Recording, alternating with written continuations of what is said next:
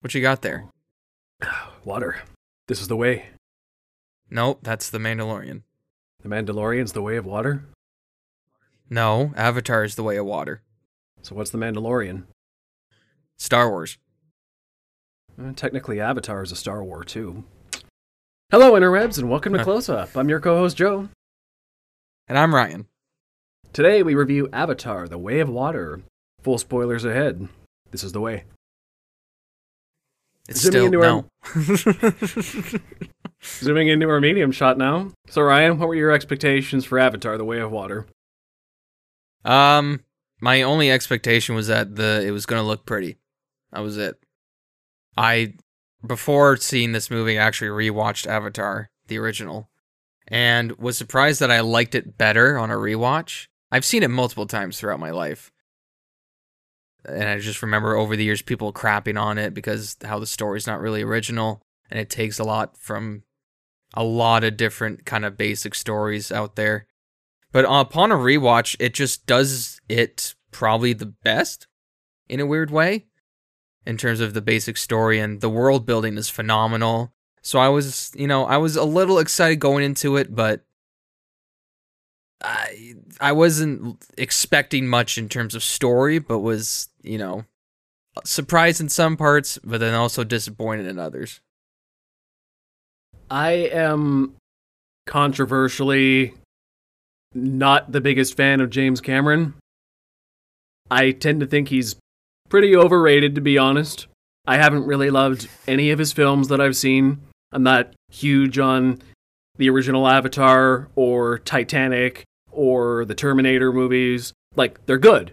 Don't get me wrong. They're all good. Mm-hmm. I just don't get... Say it with your chest. I just don't get the massive hype around them all. The fact that two of them are the biggest movies of all time. I don't understand how Titanic and Avatar are the highest... Okay, Endgame is on the list now. But for the longest time, Titanic and Avatar were the two highest grossing movies of all time. And I'm like, Yeah, they're good. They made a lot of technological leaps forward, but how? How are these two? I've seen so many better movies. James Cameron's good, but he's not... Okay. So I do think... He definitely knows how to put on a spectacle. For sure. And he's got that... Definitely. He knows how to do spectacle movies, things that get people in theaters. Clearly, he's got some kind of magic connection with the audience here. He knows what people want to see. So, and I know James Cameron is an innovator. He always wants to push the technological medium of film forward. He wants to give you something you've never seen before, whatever that is. Every one of his films pushes the envelope in some way. So even though I'm not huge on him, I also respect him greatly for what he's contributed to the film industry over the many decades he's worked in it. And he hasn't made a movie since the original Avatar. He spent the last 13 years of his life working on this sequel. So I wasn't especially excited for an Avatar sequel, but I was intrigued to see what the next James Cameron movie would be like. What would it bring to film as film history? Because it had to be something, right? He worked 13 years on it. But that's what we're here to find out, so we go to our close-up now, and let's talk about Avatar, The Way of Water. Was it worth the 13-year wait? Here's the thing. I liked it. It was good, but I just don't... Oh, man, I'm more on TikTok than I think you are, and there's a few film TikTokers that I follow. Not Soups, because he's a... Oh, I'm not trying to get into any online beef right now. I just don't follow him. But there's this guy I respect, Straw Hat Goofy, and he talks about how it was more so jokingly he was saying it, and he wasn't being too serious on it, where he doesn't care about the criticisms of Avatar, The Way of Water, if it's, obviously there's story elements that aren't good. There's, a lot of stuff that there's problems in it. But he makes a good point where, can we not just appreciate this moment in time right now of this is like a sequel to what was and technically still is the number one movie of all time because of all the re-releases, which I still find a little petty. But also, at the same time, I just can't stop myself from being like, well, what gets you through a movie? Is it the spectacle? Is it the hour-long David Attenborough style of the like underwater documentary that was in this movie? Or is it the actual story that keeps you connected with these characters? And for me, it's the latter. It's the story. And there's, I think, huge problems within this story. Not in terms that it's terrible or it's bad, but they're just kind of basic, and they don't really show our main characters to be really smart, or especially the children. And I know they're children, but there's about 7 times they make the same mistake in this movie over and over and over again. But yeah. Now, the interesting thing I think about what you mentioned there is the different elements of filmmaking and what gets people to watch movies. Now, one thing I think, as I said, James Cameron excels at is spectacle, and you were saying as well. And going back to the earliest days of cinema, that's basically what movies were. They were a sideshow attraction, a curiosity. People didn't start liking movies because of stories or characters. They went to those little dime machines just so you could see I'm trying to remember some of the early films, but one of the early theater films. Great Train Robbery. Great. Well, I'm talking even earlier. I'm talking just a train coming towards the camera. Just the idea of motion picture was a curiosity. You didn't even need story. And in a lot of ways, I think moviegoers still treat films similarly. On the big screen with the biggest sound, the most cutting-edge CGI, people just appreciate spectacle. It's what got people into the first Avatar, which, for all its criticisms, like you were saying, it may not be the most original, the most well-written movie, but it was a pioneer in 3D technology. It gave people something they'd never seen before, and that was enough to make the movie $2 billion. But it's also the same reason the movie hasn't really been talked about a lot in the last 13 years, because after you get out of that theatrical experience, there isn't a lot left to say. But it did well enough for the theater, and I think this movie will be the same way. It's technologically masterful, I think, but it's not going to do well when it gets to streaming or home video. If you're going to watch Avatar: The Way of Water, people are going to watch it in theaters, they're going to have their minds blown, and then they're kind of just going to move on because there's not a lot much else to talk about. And then the next one will probably do the same. It'll blow our minds in theaters. It'll give us something we probably never seen before. And in this one, the pioneering technology is, I'd say the 2 things it does most are the underwater technologies and motion capture. Those are what Way of Water excelled at most to me, because it's insane. The second best motion capture I've ever seen at this point was the new Planet of the Apes trilogy with Andy Serkis. Those were the king before. I think Way of Water topped it now, because at this point we can live in a world where we watch a movie where it's all aliens, basically. There aren't really any human characters. The entire planet is CGI, but it all looks lifelike. You know me, I'm very hard on special effects, but 90% of this movie looks photorealistic, and it frickin' blew my mind. I'm usually very tough on effects, but this movie was everything I could have asked for, really. Yeah. It's insane how much stuff kind of gets overlooked, and unless you're really followed special effects, and especially the Corridor Crew YouTube channel. But they talk about specifically one shot where I think it's Jake, he's tying something off on a creature in the water, and the water's splashing, it's interacting with his skin and interacting with the rope, and you're just like, it looks so real. And a part of me is just like, how the fuck did they do that? There's so many shots in this movie where you could take a still, and most of it's water interaction, especially with the people. How it still sits on their face. Because when you come out of the water, you're not completely dry, what you see in other films. But I even specifically remember, I think, a shot of Neytiri. There was still some water on her face that looked so real. I was like, what the fuck? How are they able to do this? It's in the details. Little details are absolutely amazing. And I will praise this movie all day for visual effects and how, this is how movies should look if you give it enough time and money into potentially building a franchise with this in the future. I think it's It's a stunning piece of art. That's what I think it is. And art doesn't necessarily need to be perfect in form. You don't look at a great work of art and be like, oh, well, Da Vinci's brushstroke cut a little short here, or whatever. You just kind of, and you can. I'm sure people do, the real art snobs. But just in terms of visual art, this movie is as good as you can get for the film medium, I think. It's one of the most beautiful looking movies I've ever seen. Once again, story is a different discussion, and we're going to talk about that, and that is a large part of it.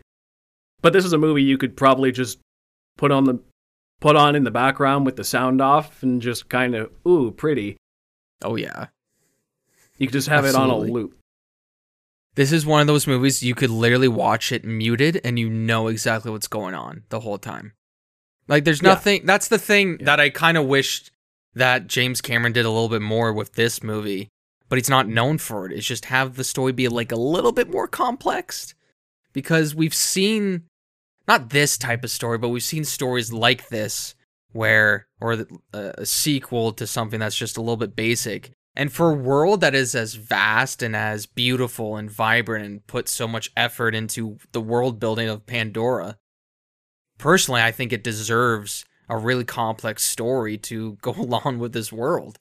I mean, and I think I want to talk about. Sorry, I was just going to say, one of the most frustrating things about that is that they're clearly setting up for a more complex story in the sequels. I see so much potential for a better story later, but it feels like they spent so long. There's 13 years between movies, and the whole first act of this movie is just exposition catching you up, and you have to get acquainted with all these characters you never met in the first movie, so that when their stories finally play out in number 3, 4, 5, I think he wants to make 5 of these. Now we actually know them. So it nearly feels like this is just a number 1 again, and it's starting from scratch, except for Jake and Neytiri and Quaritch. So that's the frustrating thing, is that there was potential for a more complex story, and there are seeds of it in there, but it doesn't live up to its full potential here. It does get me to want to see the rest, though, I will say. I never thought I'd want to see the rest of the Avatar movies. I thought he was a little crazy, to be honest, for wanting 5 of these things, but you got my attention now. Yeah, don't get me wrong. I like this movie coming out of it, and I want to see more. I never thought I did as well. It's just like...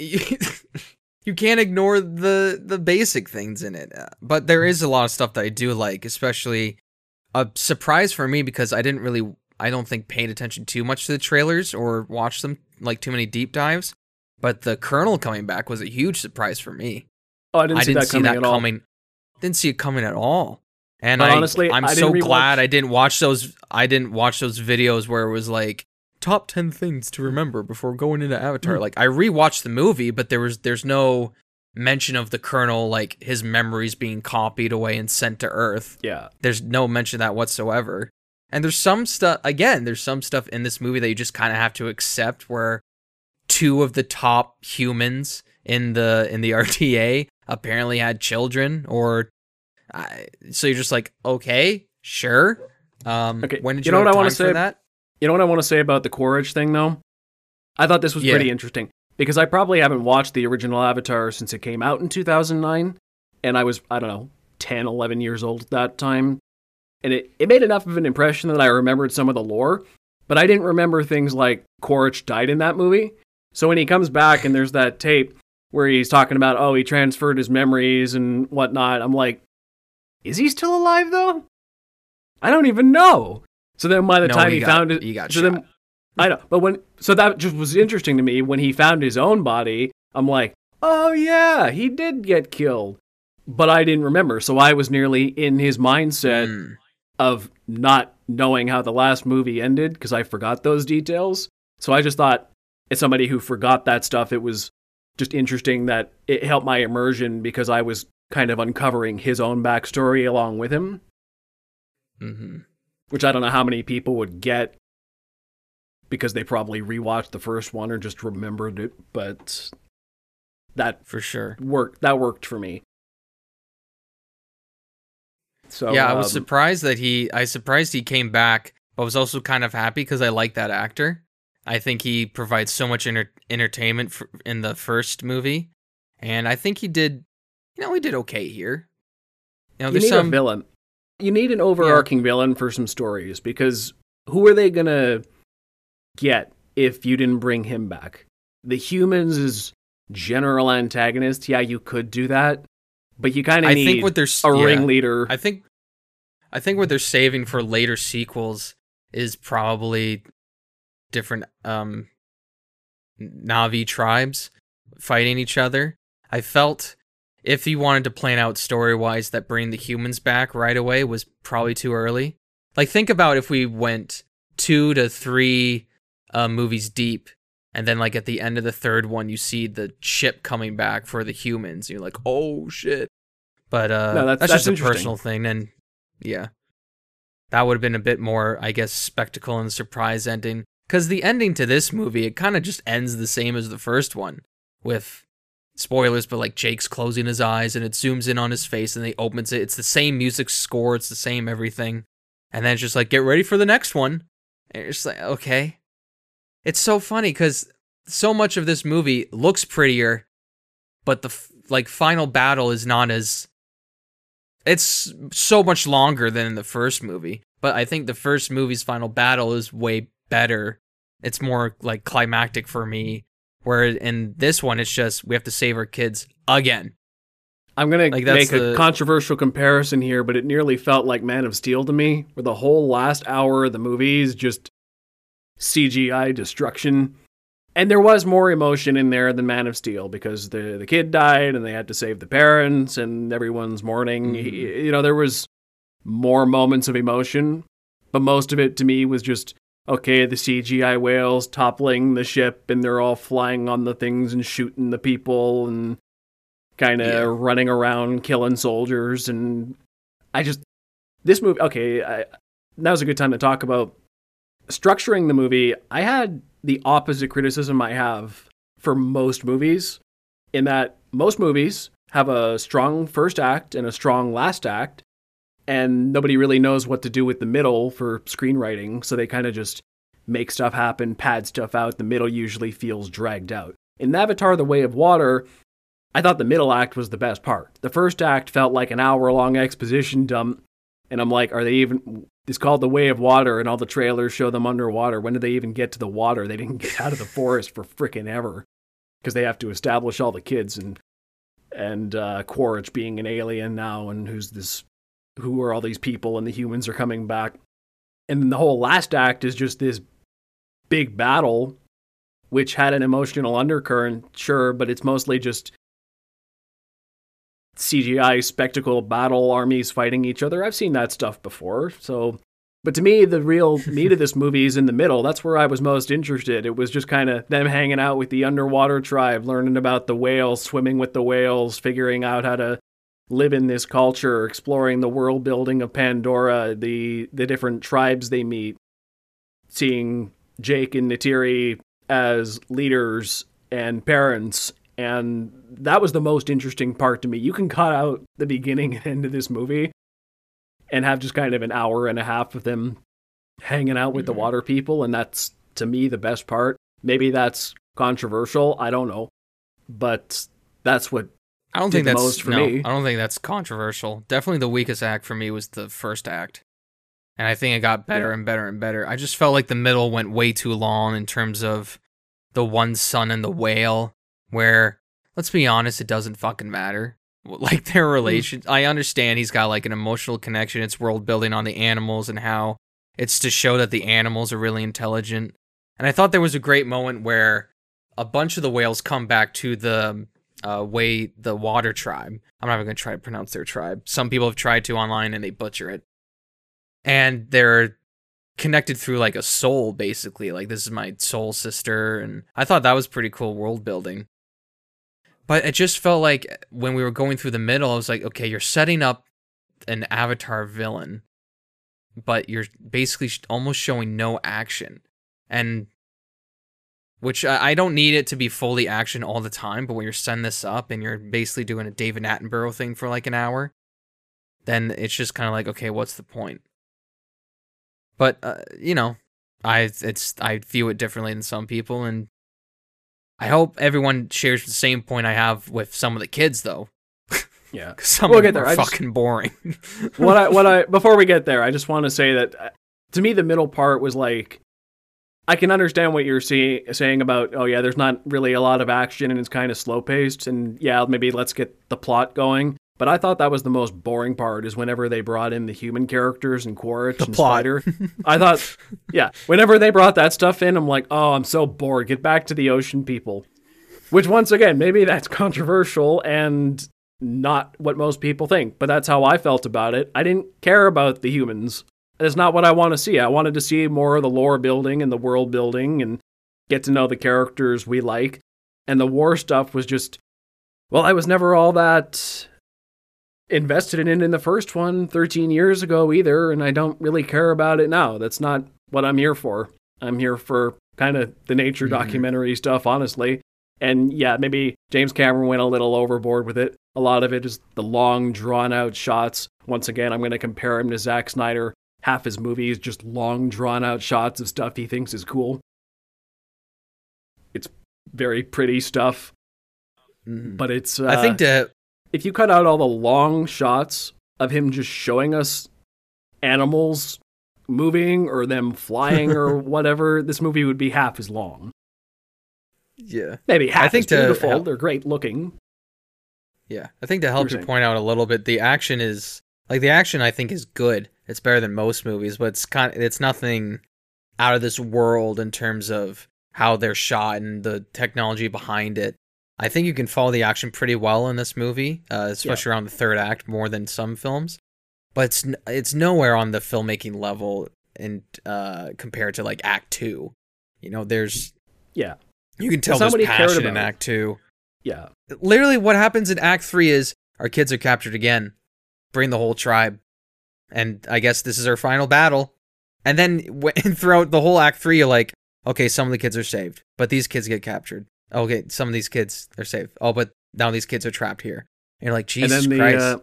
And then the ocean people maybe you should have invented disappear halfway Maybe you should have invented a Pandora condom, Jake, and not have so many children. Yeah, that's another thing. The water tribe completely disappears, even though the main, their like favorite kid or their daughter is the one of the people who are captured. It's just it's strange. Like, so get on the kids now. You want to talk about them? I fucking hate Spider. I hate him so much. He's not a good character. The actor's okay, but the character makes no sense. So let me give you a breakdown of what happened, what's going on with Spider.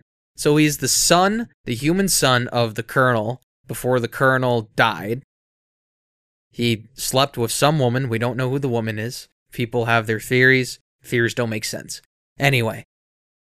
He grows up to be like this Tarzan-like person. They call him Monkey or whatever. And he's very into the Na'vi because the humans left him behind because he was a baby and you can't Cairo freeze a baby for some reason.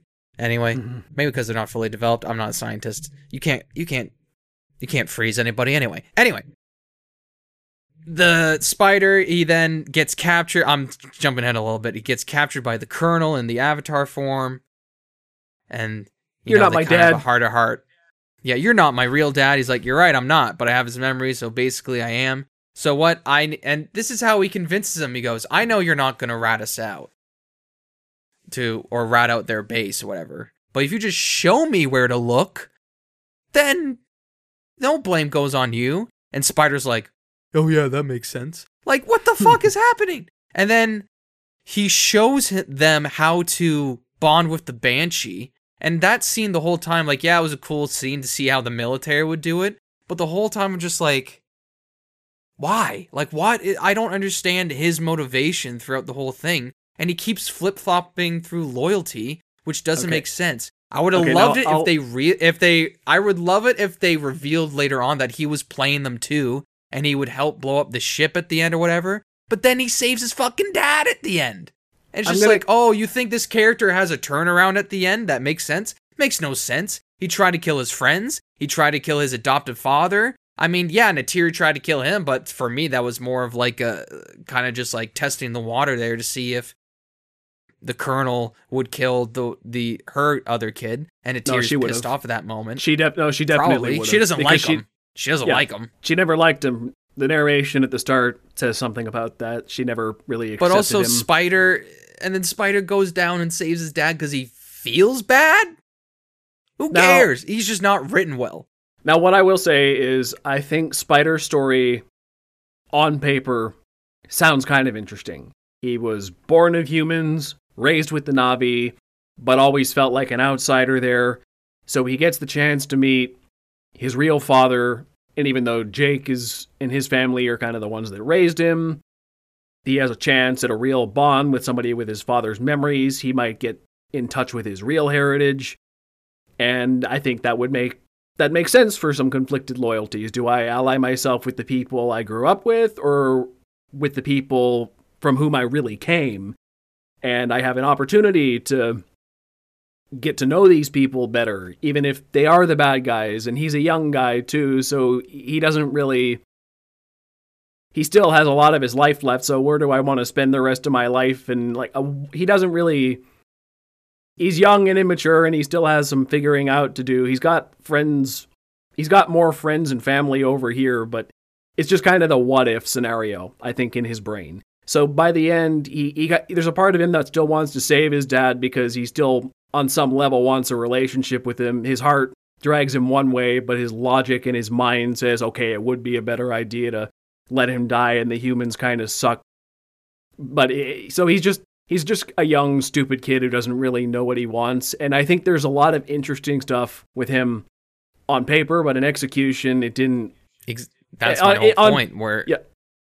In execution, it doesn't make a lot of sense. On paper, I understand what you're saying. Like, on paper, it's an interesting story, but it's not executed here well at all. Especially in that interrogation scene with his dad, who is trying to convince him to help find Jake. He does the exact way. A better way to do it would have just been like, I don't know, I'm coming with this like off the top of my head, where he convinces like, they don't really like you. They just have you around, They try to manipulate him that way. And when they try to manipulate him, they don't even do it well. They're just like, well, if you help us find him, just point us in the right direction, but don't blatantly tell us where they are, then that's okay. And he's just kind of like, okay. It's just... I hate to pick on people, but I think I have to lay some of the blame at the actor's feet here. A better actor could have portrayed the conflict within Spider better, even with the material as written. Not with this material. It's not written well, I'm sorry. The dialogue and have you never seen a badly written thing that a good actor can elevate? A prime example is people talk about like Ewan McGregor all the time, for example. He's kind of the golden example of an actor elevating his material way past what it should be. A good actor can work wonders, even with a bad script. So, I hate to pick on people, but I do think a better actor could have made the character more passable. Not good, but more passable. No, I don't agree with that. Sorry. Not with this dialogue, not the way his story is created. I don't agree with that at all. But other than that, the other children are fine. I don't know most of their names. The only ones I know were the youngest one. Who's the main one we follow? Loak. Leia. Loak. Luke and Leia. Luke and Leia. Yeah, Loak is the main one we follow. That's the second youngest son, who swimming around with the whale the whole movie. Yeah, so Loak I can kind of sympathize with a little bit as like a younger brother, but he just takes up so much time in the movie that it puts the other kids a little bit to the side, especially the older brother. The older brother to me on more, I agree. Yeah, he's just the older brother is so one note to me. He's just kind of like, oh, I have to stop my little brother from doing stupid things all the time. I have to stand up for him. There's one scene I liked that showed the family dynamic that got a huge laugh in my theater where after they get in a fight, the young son's like, okay, and Jake's like, go do something. Like, you did it wrong. And then he stops the older brother and goes, "Hey, what do the other kids look like?" And they're like, "Worse." And he goes, "That's good." That got such a huge laugh in my theater. That was a great moment. True. That's how dads think. And I agree with Jake. The youngest son gets the reprimand. The more mature one is like, okay, so we're gonna have a real one-on-one here. What? Like, okay, I have to act. I have to act disappointed, but I'm actually pretty proud. And props to the VFX artists. In the next scene, you actually see the kids that were in that fight, the other kids, and they do look worse in some ways, in my opinion. Okay, and we're talking about the kids. My favorite one by far was Kiri, played by Sigourney Weaver, and that freaking blew my mind. I didn't realize the motion capture in this movie didn't know that was her. Oh yeah, the motion capture in this movie is so good. I didn't even realize till halfway through. I'm like, is Sigourney Weaver playing a teenage girl this entire movie? Well, because you hear her voice like break through the voice filter a few times, and you're just kind of like, is it her? Which I thought was so strange, and I wondered how that motion capture worked. I got to see like behind the scenes of it, because there's so scenes where she's interacting with Jake, who is like 10 times taller than her. So it's interesting how they did it, and I think she's got a lot of potential. I think again they're waiting to develop her character a bit more in the sequels. I want to see more of her. She had the most development, I think. I was pretty invested in her. I think I liked her more than Jake and Neytiri. I think I liked her and Loak better. Well, Jake and Neytiri were sidelined, and I was so disappointed because Neytiri is probably the best character in this entire universe. And Neytiri got the most. She's acted phenomenally by Zoe Saldana. She is phenomenal. In all of these actors, she is the one who transforms the most into her character. Well, she's also the one who broke out the best. She's had the most successful career since Avatar by far. Nobody else is really known for anything. You don't think Sam Worthington, the star of Terminator Salvation? That's before Avatar. You're talking about... Oh, is it? Yeah, I think so. I think it's a year before. It was around the same. It was around the same time. So you're still saying Sam Worthington peaked in the early 2010s. Zoe Saldana's got to... He did, and then he kind of got like sidetracked. This is pretty much all he's got. Zoe Saldana's fine without this franchise, but it still disappoints me that... it came out the same year. But it still disappoints me that they sideline. Yeah. I haven't seen that one, but It's not good, but I think it's underrated. It's got Christian Bale. Yeah. It's got anybody. Any movie with Christian Bale in it gets like at least a few good points because he always tries. Oh, that was a movie I thought of. There's a movie called, what is it, Reign of Fire? It's got Matthew McConaughey and Christian Bale, and the material is not great, but Christian Bale does his best. That's one. Christian Bale doing his best is usually worth the price of admission. But yeah, Sam Worthington was really good in this movie. I think I like Jake in this movie better than in the first one, from what I remember. I like him as the stoic leader and father, and he's got... I just like his vibe more this time around. But yeah, Neytiri getting sidelined, that was a massive disappointment for me, because she kind of just played the... Like, she kind of just did everything Jake said, and had a little bit of pushback, but there was only maybe one scene where she really had an argument with him whether to go or not. And other than that, she didn't really put up much of a fight or anything. You didn't really see how she felt adjusting to the village. You see how Jake gets on with the local leaders. You see how the kids get on with the local kids. You don't really see how Neytiri feels about it, except in just shots where she looks dissatisfied and you know she didn't want to leave home. And then the only other moment she gets is at the end of the movie, when her son gets killed and she goes on that awesome rampage on the boat, and her action scenes are phenomenal. And seeing her mourn her kid, those are really the only moments she got. She got one big argument scene, and a mourn from mother goes full on badass scene. Both very standout moments, mind you, but in a 3-hour movie, those are only two big standouts. Which is another very well written, strong female character that's not blatantly in your face. But yeah, my main problem with them leaving the Force people was, like, their reason for leaving was just kind of like, and it's a bit nitpicky if I'm being honest, where Jake says, okay, we have to protect our family to I have to protect my family, but also protect my people. And I know he's hunting me personally, the Colonel. So if I leave my people, then the people will be safe. So then he goes to a completely different tribe to put them in danger because he knows the Colonel's going to follow him. But that's a little bit nitpicky, and I understand why they went to a different tribe, because why would forest natives go to a water tribe? That doesn't make sense. That's out of their element. And but I also kind of hated that I hated that we got away from the forest people.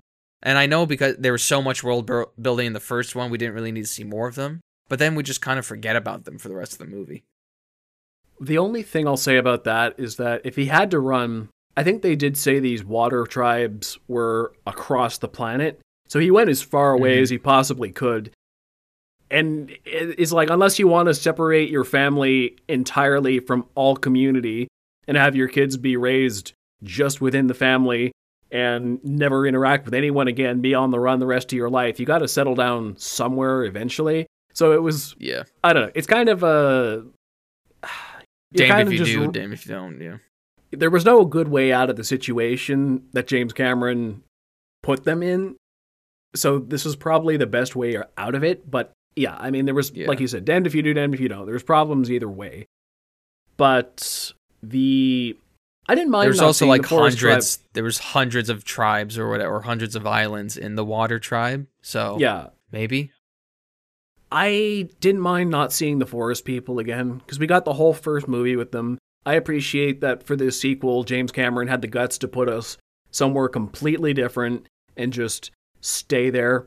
He didn't look backward, he's looking forward, he's trying to build up Pandora even more. He's not just trying to play the greatest hits of the first Avatar. It's all about expansion and innovation and just keeping things on a momentum. You can't spend too much time with the same old forest people you spent the last couple hours with in the last Avatar, and I'm very excited to see what other worlds they'll go to next, because I doubt they're staying with the water people. They'll probably go somewhere totally different for most of the third movie, and I welcome that as well. I respect... Go ahead. No, I was going to say, I respect James Cameron's world building in this movie. For whatever flaws I have with the plot, for sure. The world building is fantastic. Just it's the cultures, the creatures, the creature designs, just the way the planet feels so alien but real at the same time. It's just, Pandora is a fantastic fantasy world. Even the different designs of the different tribe and the Na'vi are so good, because... yeah, I mean, everyone on the planet is technically Na'vi, just like how everyone here in real life is human, but there's going to be different races and different cultures, and I thought, and for a people who live in the water most of their lives, I thought the designs were phenomenal. You can tell, like, with their arms are almost fin-like in certain ways, they have a longer tail that's to help them swim, and you can kind of picture, if you're an evolution freak, just how that was able to happen, you know? Maybe there was, when Pandora first started, they all started as one tribe and then spread out, and then over time, people just evolved to what the water tribe looked like. So yeah, I'm... whatever critique I have of these films, the world building is never met. Like, there's no better world building, I think, in any other film than Pandora, or as complex as Pandora. It's very impressive. Once again, I'm going to compare it to something like Star Wars, because I don't know if now that's galaxy building, Joe. I don't know if there's been a movie necessarily like Star Wars, where a lot of movies, popular franchises are adapted from other source material. Nowadays, it's a lot of comic books. Traditionally, it's novels. Adaptations take these worlds crafted in longer form media and put them to film. But things like Star Wars were famous for crafting a fully formed world with a whole bunch of lore just for the medium of film. And James Cameron's done the same thing with Avatar here. The world of Pandora and what the humans are doing on it, and all the tribes and everything that's happening on Earth, this is a whole fantasy world just for film. And it's only 2 entries in. and I'm blown away by what he's done with it so far. I can easily see this being a kind of multimedia world, just like Star Wars, where fans, more obsessed than I am, pick apart every little detail, try to learn all the complexities, and just learn every inch of this thing. It's got that kind of potential. Oh, for sure. There's so much potential with this franchise. But the problem I have more is just there's even like the strong emotional moments. They don't matter because, well, not that they don't matter, but they're not as impactful as they should be. I mean, with one example is the older brother's death. To me, I just kind of was like, he was the one child who we spent the least amount of time with, even more so than the youngest one who's like 5 years old, and she has a more character development than he does. I don't know if I asked you this when I was messaging you about it, but wouldn't it have made a more emotional impact if Loak had died, if Loak had got shot? That would have hit way more. You spent the whole movie with this kid and knowing that he's the most into the tribe, into their ways, and kind of wants to be, he feels like an outcast, but he feels accepted by the one Water Tribe girl who they're obviously setting up a relationship in the future, who's played by Kate Winslet. And to me, I was like, man, he should have gotten shot. But also, I understand they want him to be built on the franchise. This is another case of getting backed into a corner. If you didn't build up the first son before his death, which they didn't, you don't really care as much about the son's death. So it would make sense, like you said, to kill off someone like Loak or Kiri, someone they actually built up in this movie. Hell, I even thought they might kill off Jake. I really didn't think he was safe in that last act there. No. When he went back after the colonel, I'm like, oh, they might actually kill the lead, and I don't know. I thought that was really well done, because I legitimately was like, I don't know. But they also were clearly trying to set up those characters like Kiri and Loak to carry the franchise going forward. So you spend the whole movie building them up because you want people to care about them for later, but you also sideline characters that we were supposed to care about now before they died. And the movie's already 3 hours long, so I don't know where the time's going. It's just, it's a way to fix it. A way to fix it to me would probably have the brother go on the same amount of adventures as Loak did, especially to go out with the whales and stuff. Because the main problem I have with him is that he's just there to be a deus ex machina for the little brother, to save him all the time. There's so many dumb, like, after-school special kids things that happen in this movie. Especially with the other tribe leaving Loak out in the middle of nowhere around this monster that they know is meant to kill people. Children don't do that. There's no kids out there that, take another kid out in the forest, unless they're psychopaths, but, hang out with this one kid and then abandon them because they know this, mountain lion is going to come and kill them. They would get charged immediately. And what happens here, nothing happens because they don't want to upset the tribe. But it's just basic, stupid, after-school special plot stuff that doesn't make sense. I'm going to try to counter that again with what I will say about that is the way they've kind of set things up. I know in the first movie, the Na'vi were criticized for being a little too idealized in terms of having very few flaws to speak of. They're this perfect society, basically. And you'd probably get the same criticisms from this, and the humans are cartoonish bad guys who just, all they do is destroy, they're all assholes. You could levy very similar...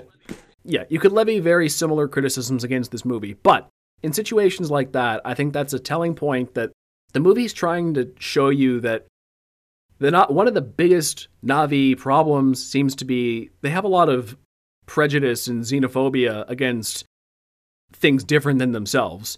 The Water Tribe not only mock the Sully family for being forest people with tails that can't swim or whatever, they also mock them for having 4 fingers, basically being half-breed children.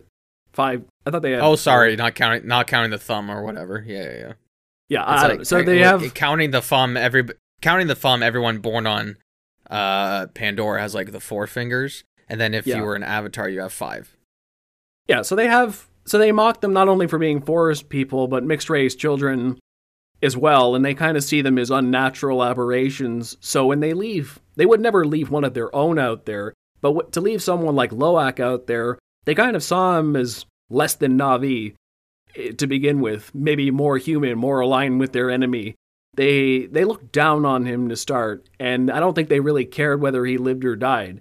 So a part of me says, yeah, maybe it's a little extreme of a scenario, but just to defend the idea behind it, I think they were just being really xenophobic towards the whole family this whole time and just took an opportunity to be dicks about it. Well, yeah, you can have that plot point in it, but it still has to be good. And it still has to be original and smart. I think a smarter way to do it would probably, I don't know, man. I'm trying to make Avatar smart, and it's just not helping. But the other there's thing just basic storytelling points that I don't like in this movie, where it's like, Jesus Christ, James Cameron, you're still doing the same shit you did 13 years ago. Where you're obviously doing great in terms of building the world and the visuals and the spectacle, but you're not making that much effort in terms of the story, and that's just the biggest disappointment I have with this movie. The other thing I've heard, though, is James Cameron apparently is famous for releasing longer director's cut special editions of his films. Oh, the 9-hour thing? So I would not be shocked if a lot of the criticisms we're addressing are from a bunch of deleted scenes that are going to be in like a 6-hour cut of this movie, which I don't know if I'll go back and watch that cut of the movie. It maybe be like a Batman v Superman Ultimate Cut sort of situation, too little too late. Most of the people who saw it and made up their minds about it didn't watch the definitive version of it, air quotes, definitive. And that definitive version still wasn't good. I liked it. It added one character thing, and that was it. It added why Lewis was in the movie. That was it. The Ultimate Cut is good. I will stand by that. But my point is, sucks. Yeah, I'm not going to defend that. But my point is, a lot of these criticisms are probably addressed in story beats that we didn't see in this cut of the movie. Which, once again, that's not defending this cut of the movie. It's more to say, I have faith James Cameron thought of other stuff and just didn't bother to show it because it was already over 3 hours long. So. Sure. Sure. Oh, I gotta admit, one cool action part was when the guy had his, shut up, Adobe. He had his arm caught in the steel rod, the fisherman guy. Oh, yeah. And then it just snaps off. That was the one time in the movie where I grabbed my arm because I could kind of feel it at the same time. How painful that would fucking be. That much I saw weight. it, I'm like, I know what's going to happen. Oh. How gory are they going to be with it? And they were really gory with it, and that got a small cheer from my audience. They were like, yeah, something cool. Something funny. And it was so funny, at the end of this movie, there were some people who wanted to clap for it, and then there were others who were just like, oh, we get to leave. And not in terms the movie was bad, but it was long. I got the same vibe at the end of my screening. People, in general, word of mouth seemed to be good, but I could also tell people were just tired. And I saw it at 6 o'clock, so we were only leaving at 9:30, but I did remember hearing somebody as we walked out, who would come to a 10 o'clock showing of this? Yeah, I went to a 3 o'clock showing, and I was beat. Yeah, there was a 10 o'clock showing at my theater right after. Oh. Yeah. But speaking of the guy who got his arm cut off, I want to talk about the whale hunting scene a little bit. What do you think of that? Boo. I didn't need to see that at all. Yeah, me neither. I mean, I get it, but it was so funny. It felt like a Austin Powers moment where it's this little bit of fluid here can stop human aging forever. How much is it? $80 million. And I've seen the meme where they've compared it to Austin Powers. Who were like, oh, that's not that much. Yeah, we can give that to you. Because there's a moment in Austin Powers where because he comes to the future, he's like, what's your ransom? $1 million. Oh, that's not that much now. It's it stops human aging. forever, and it's only $80 million. To me, that was not realistic. Should have been at least $1 billion. Maybe inflation went down in this future, and 80 million's actually worth something again. That's true. But yeah, the whale scene, it was probably the best directed action sequence in the movie. So that's my positive about it. It was a really engaging action sequence, and you do feel it really makes you feel what the Na'vi feel. You get as pissed off as they do. You are disgusted and horrified by this, and you have to watch it all play out in all the gory details. But also, I didn't need to see that in such detail, and it was very upsetting.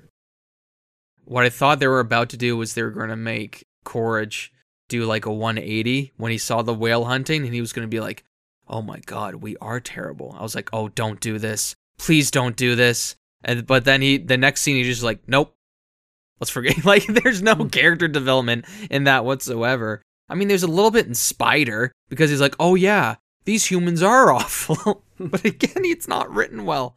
You know, there's the really action scene's well done, and there was one point that I really liked was how the calf just stayed with the mother till it died. I was like, "Aw," because that's kind of real life stuff as well, a little bit, where if you kill the mom, then the calf is just going to eventually die, especially with orcas, I think it is. So tragic stuff.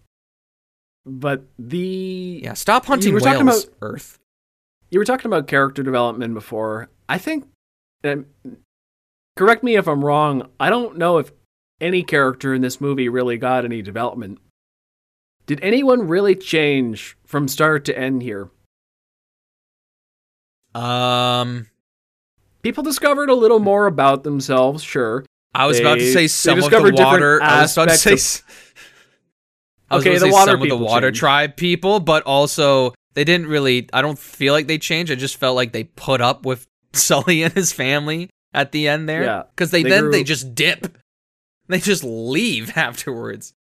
They grew more tolerant of outsiders, but I don't think anyone in Sully's family actually really changed in any way. They were emotionally challenged. They had obstacles to overcome, but they didn't really grow from their experience. Maybe Loak, but I can't tell you even off the top of my... Like, he probably grew the most because he was, I don't know, hot-headed at the very beginning. He wanted to rush into danger. He wanted to fight even though he wasn't really ready.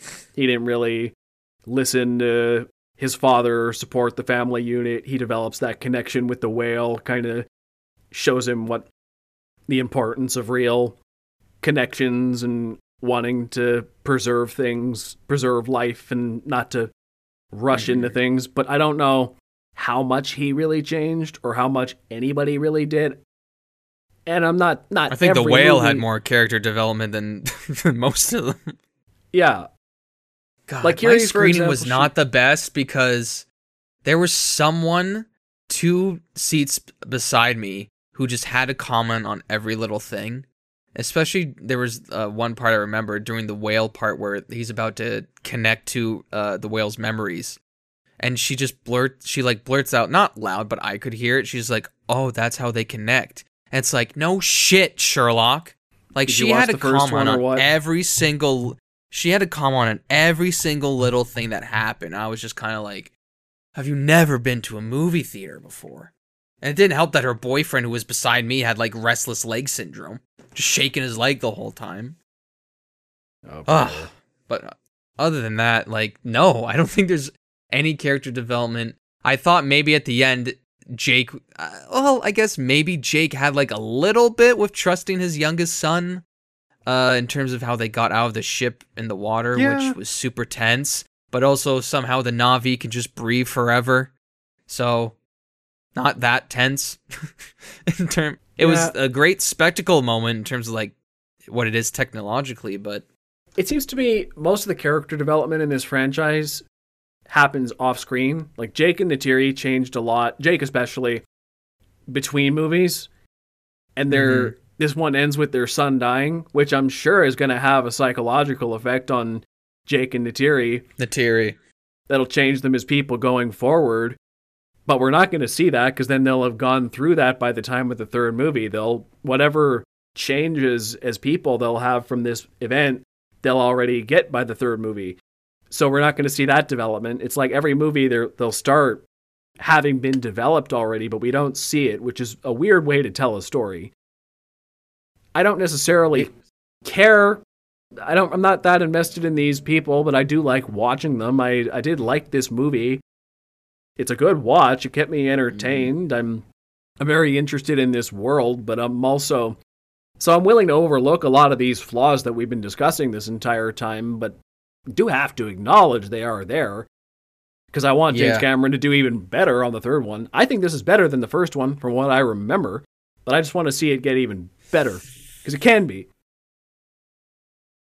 I don't know if I agree with you if it's better or not. You just rewatched it. I did just rewatch it. I haven't seen it in 13 years, so take my opinion with a grain of salt there. I think the first one, well, a lot of people say the second one's better. But because I've rewatched it, I think the first one just has a more tight story, and it is a basic one. But I don't know. I don't want to say either is better or not. But I will say, if you don't think this movie is cartoonish or silly in any way, just know that your main villain for probably the next third or fourth movie drinks a coffee from a robot arm. Drinks a coffee cup from a robot arm. I was like, holy fuck, they're still doing this, where the bad guy does complete destruction or does something villainous, and the main one is just drinking a coffee mug and watching destruction. Like, Jesus Christ, are we still doing this? I thought that was so funny. I almost burst out laughing, because she's just in the mecha suit, drinking a cup of coffee. I was like, wow. Wow. Yeah. Well, You got any more to say? I think it's worth it. This one up? Yeah. It's definitely like one of those movies you should go see, but make sure you go see it at like 3 o'clock or 6 o'clock showing.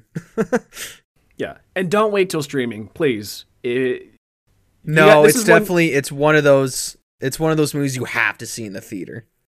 It's not going to be the same otherwise. Some movies you do miss out a little bit on streaming, but this movie is one you absolutely have to see in theaters, and ideally, it's just because all the little details. See it in IMAX 3D if you got a theater like that near you. See it in the best possible quality you can see it in. Yeah.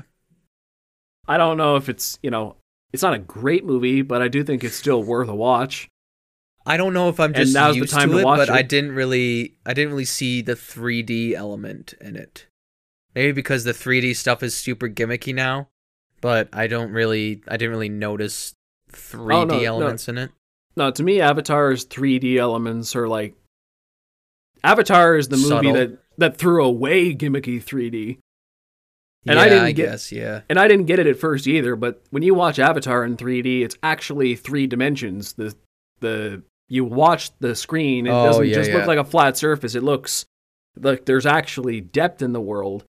Like gimmicky 3D is when the stuff comes out at you.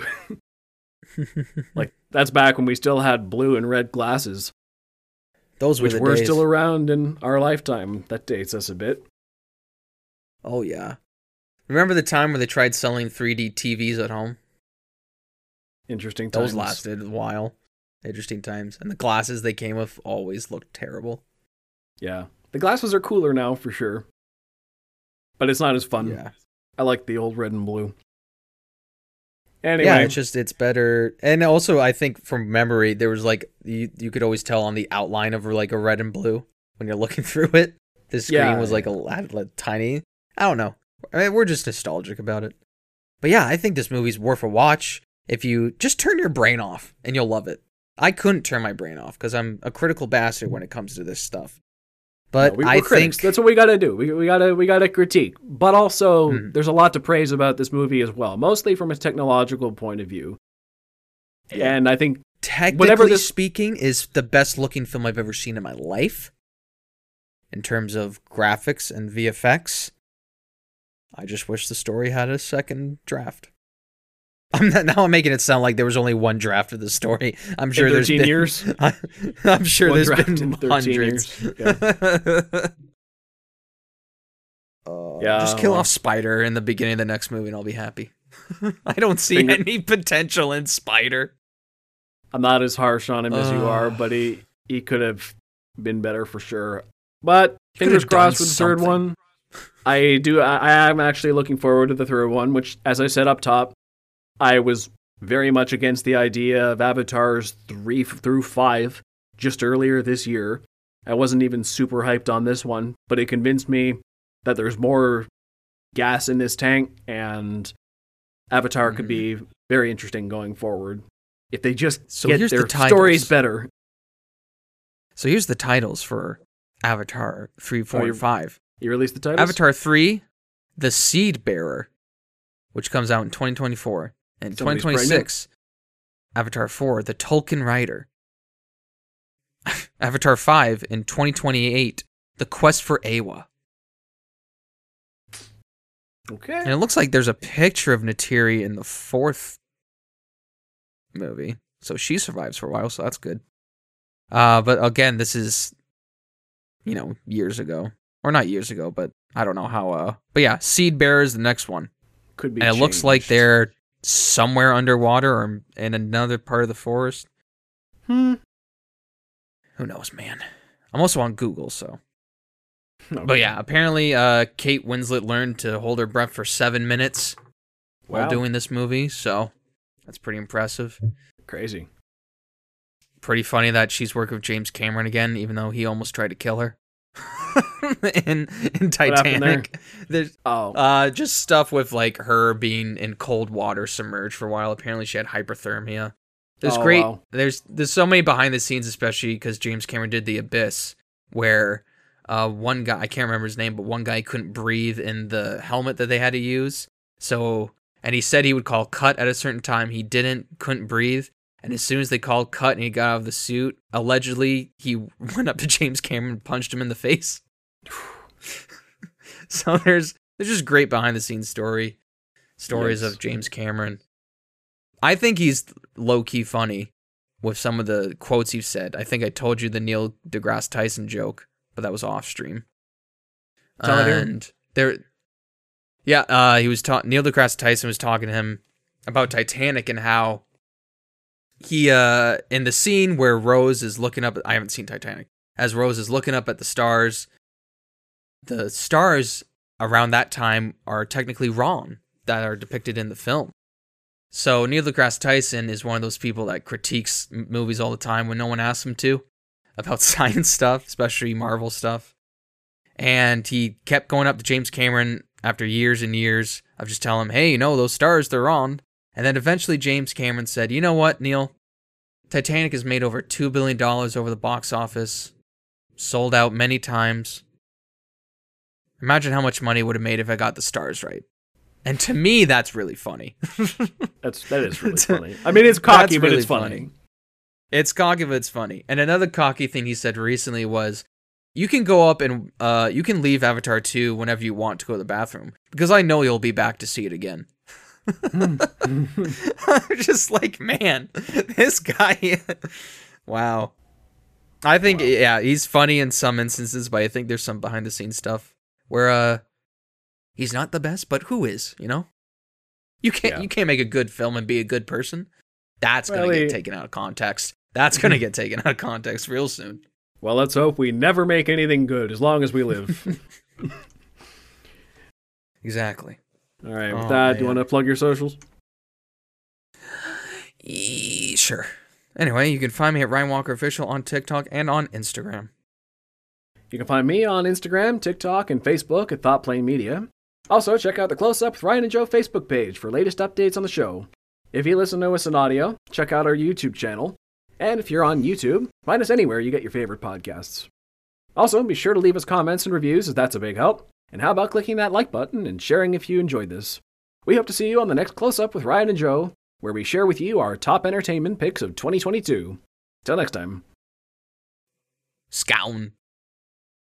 It's the only Navi I know.